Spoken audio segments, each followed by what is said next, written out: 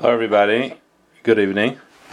This week is Parshas Emor, and we're going to continue with the halachas of Refuah on Shabbos. And this week we're going to focus on childbirth. So one of the obviously most commonplace instances of Pikuach Nefesh on Shabbos, obviously Baruch Hashem, is childbirth. And this kind of emergency, it differs than other forms of Pikuach Nefesh for two reasons. Number one, where you anticipate it, and therefore you can make arrangements in advance that will lessen the Chil Shabbos as much as possible, and it's necessary to do so if you can.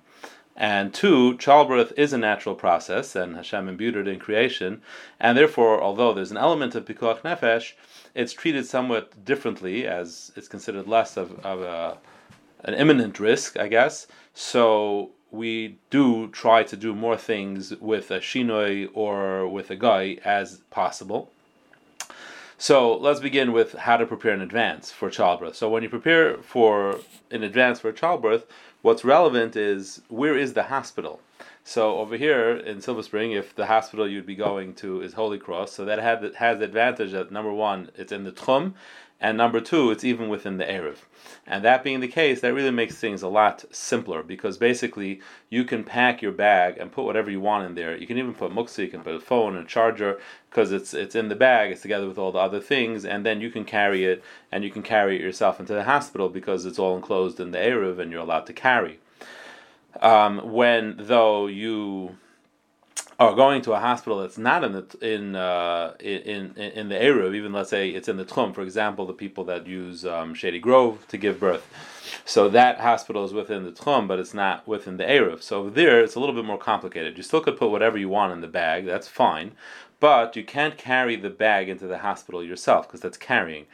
And generally, whatever you have in that bag is not really Pikuach Nefesh for you to have it with you, with the exception of maybe one or two things. So what you would have to do is have the driver, who is hopefully a guy, because and he didn't tell you Good Shabbos when he picked you up, which has happened to people. So hopefully he's the guy, and then you can ask him if he would be so kind as to carry your bag into the hospital for you, or if not him, then you can ask a passing guy.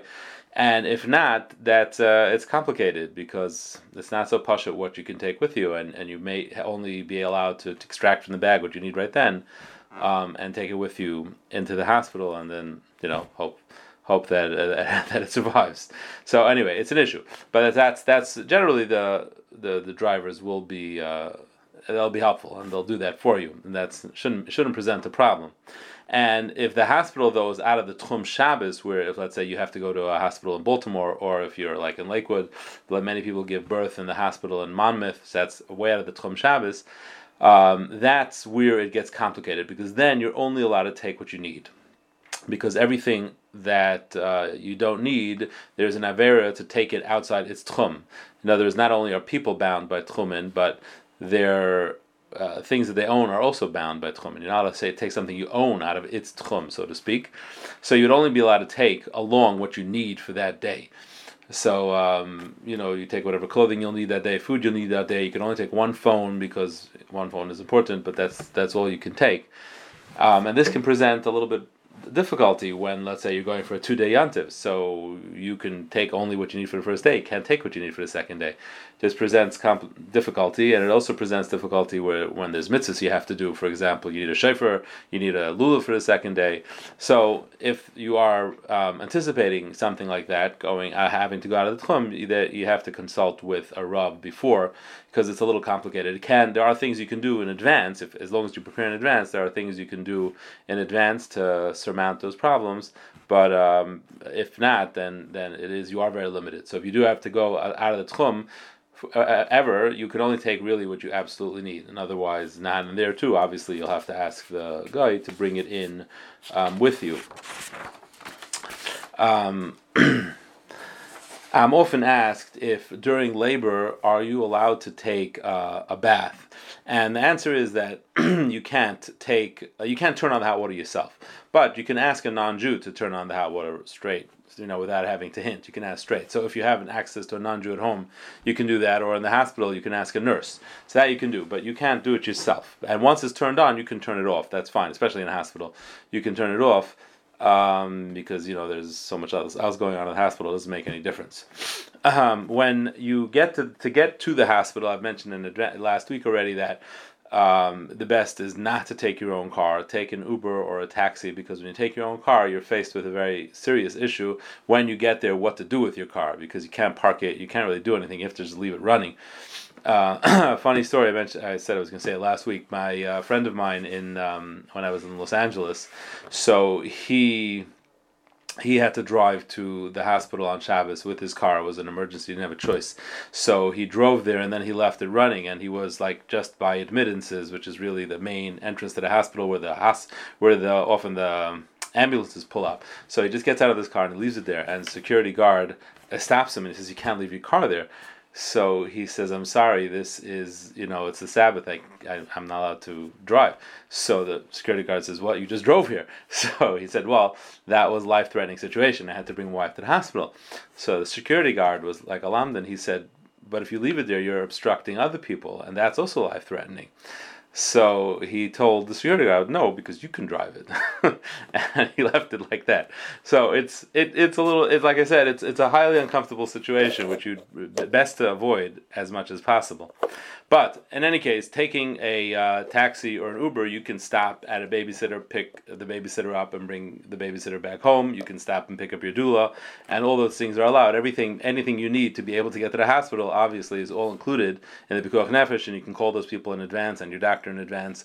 All those things are allowed. Try to do a shino as much as possible, but otherwise, it is allowed. Likewise, when you get into the car, it's ideal to ask the driver, can he open either your door or his door, so that the light turns on, so that it's not you who are turning on the light. Again, if it's possible, that's a shino that's easy to do, and it's best to do if you can. During COVID, there was this issue that they only allowed one person along with the patient, so many people are faced with this difficult choice. Who do you go with? Do you go with your husband or with the doula?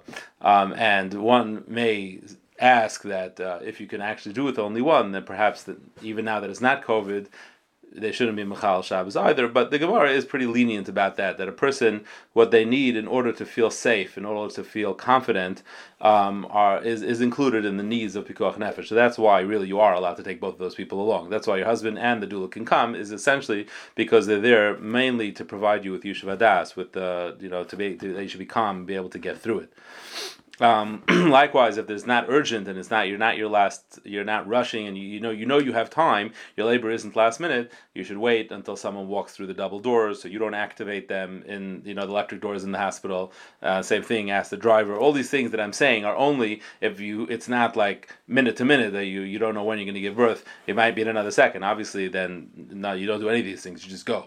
However you best get there, you get there and you do what you got to do. But where you still have time, that's when you to employ all these possible options. After childbirth, a woman has the status of a chayla sheyesh b'sakana, an ill person with life-threatening ailment. So you certainly can ask the nurse to do whatever you want. Ask her to do whatever you need. You can ask the nurse to do. And in addition, if you can't get a nurse not coming, which was a particular issue during COVID, Baruch Hashem, that's hopefully not an issue anymore. But you can do it yourself. So if it's cold in the room, too cold for you, you can change the thermostat. That's mutter. If you are uncomfortable in the bed, you can't sleep, you can move it, preferably with a shinoi. But again, it's mutter to do, and it's 100% mutter. I will admit, having been in the hospital myself as a chayla sheyesh b'sakana, it was very hard to do that on Shabbos. Very hard to bring yourself to do it on Shabbos. And I'm saying this for myself, even though I knew I was allowed to do it. But nonetheless, it is permitted, and essentially the right thing is to do it, and that's one of the heterim of Pikuach Nefesh.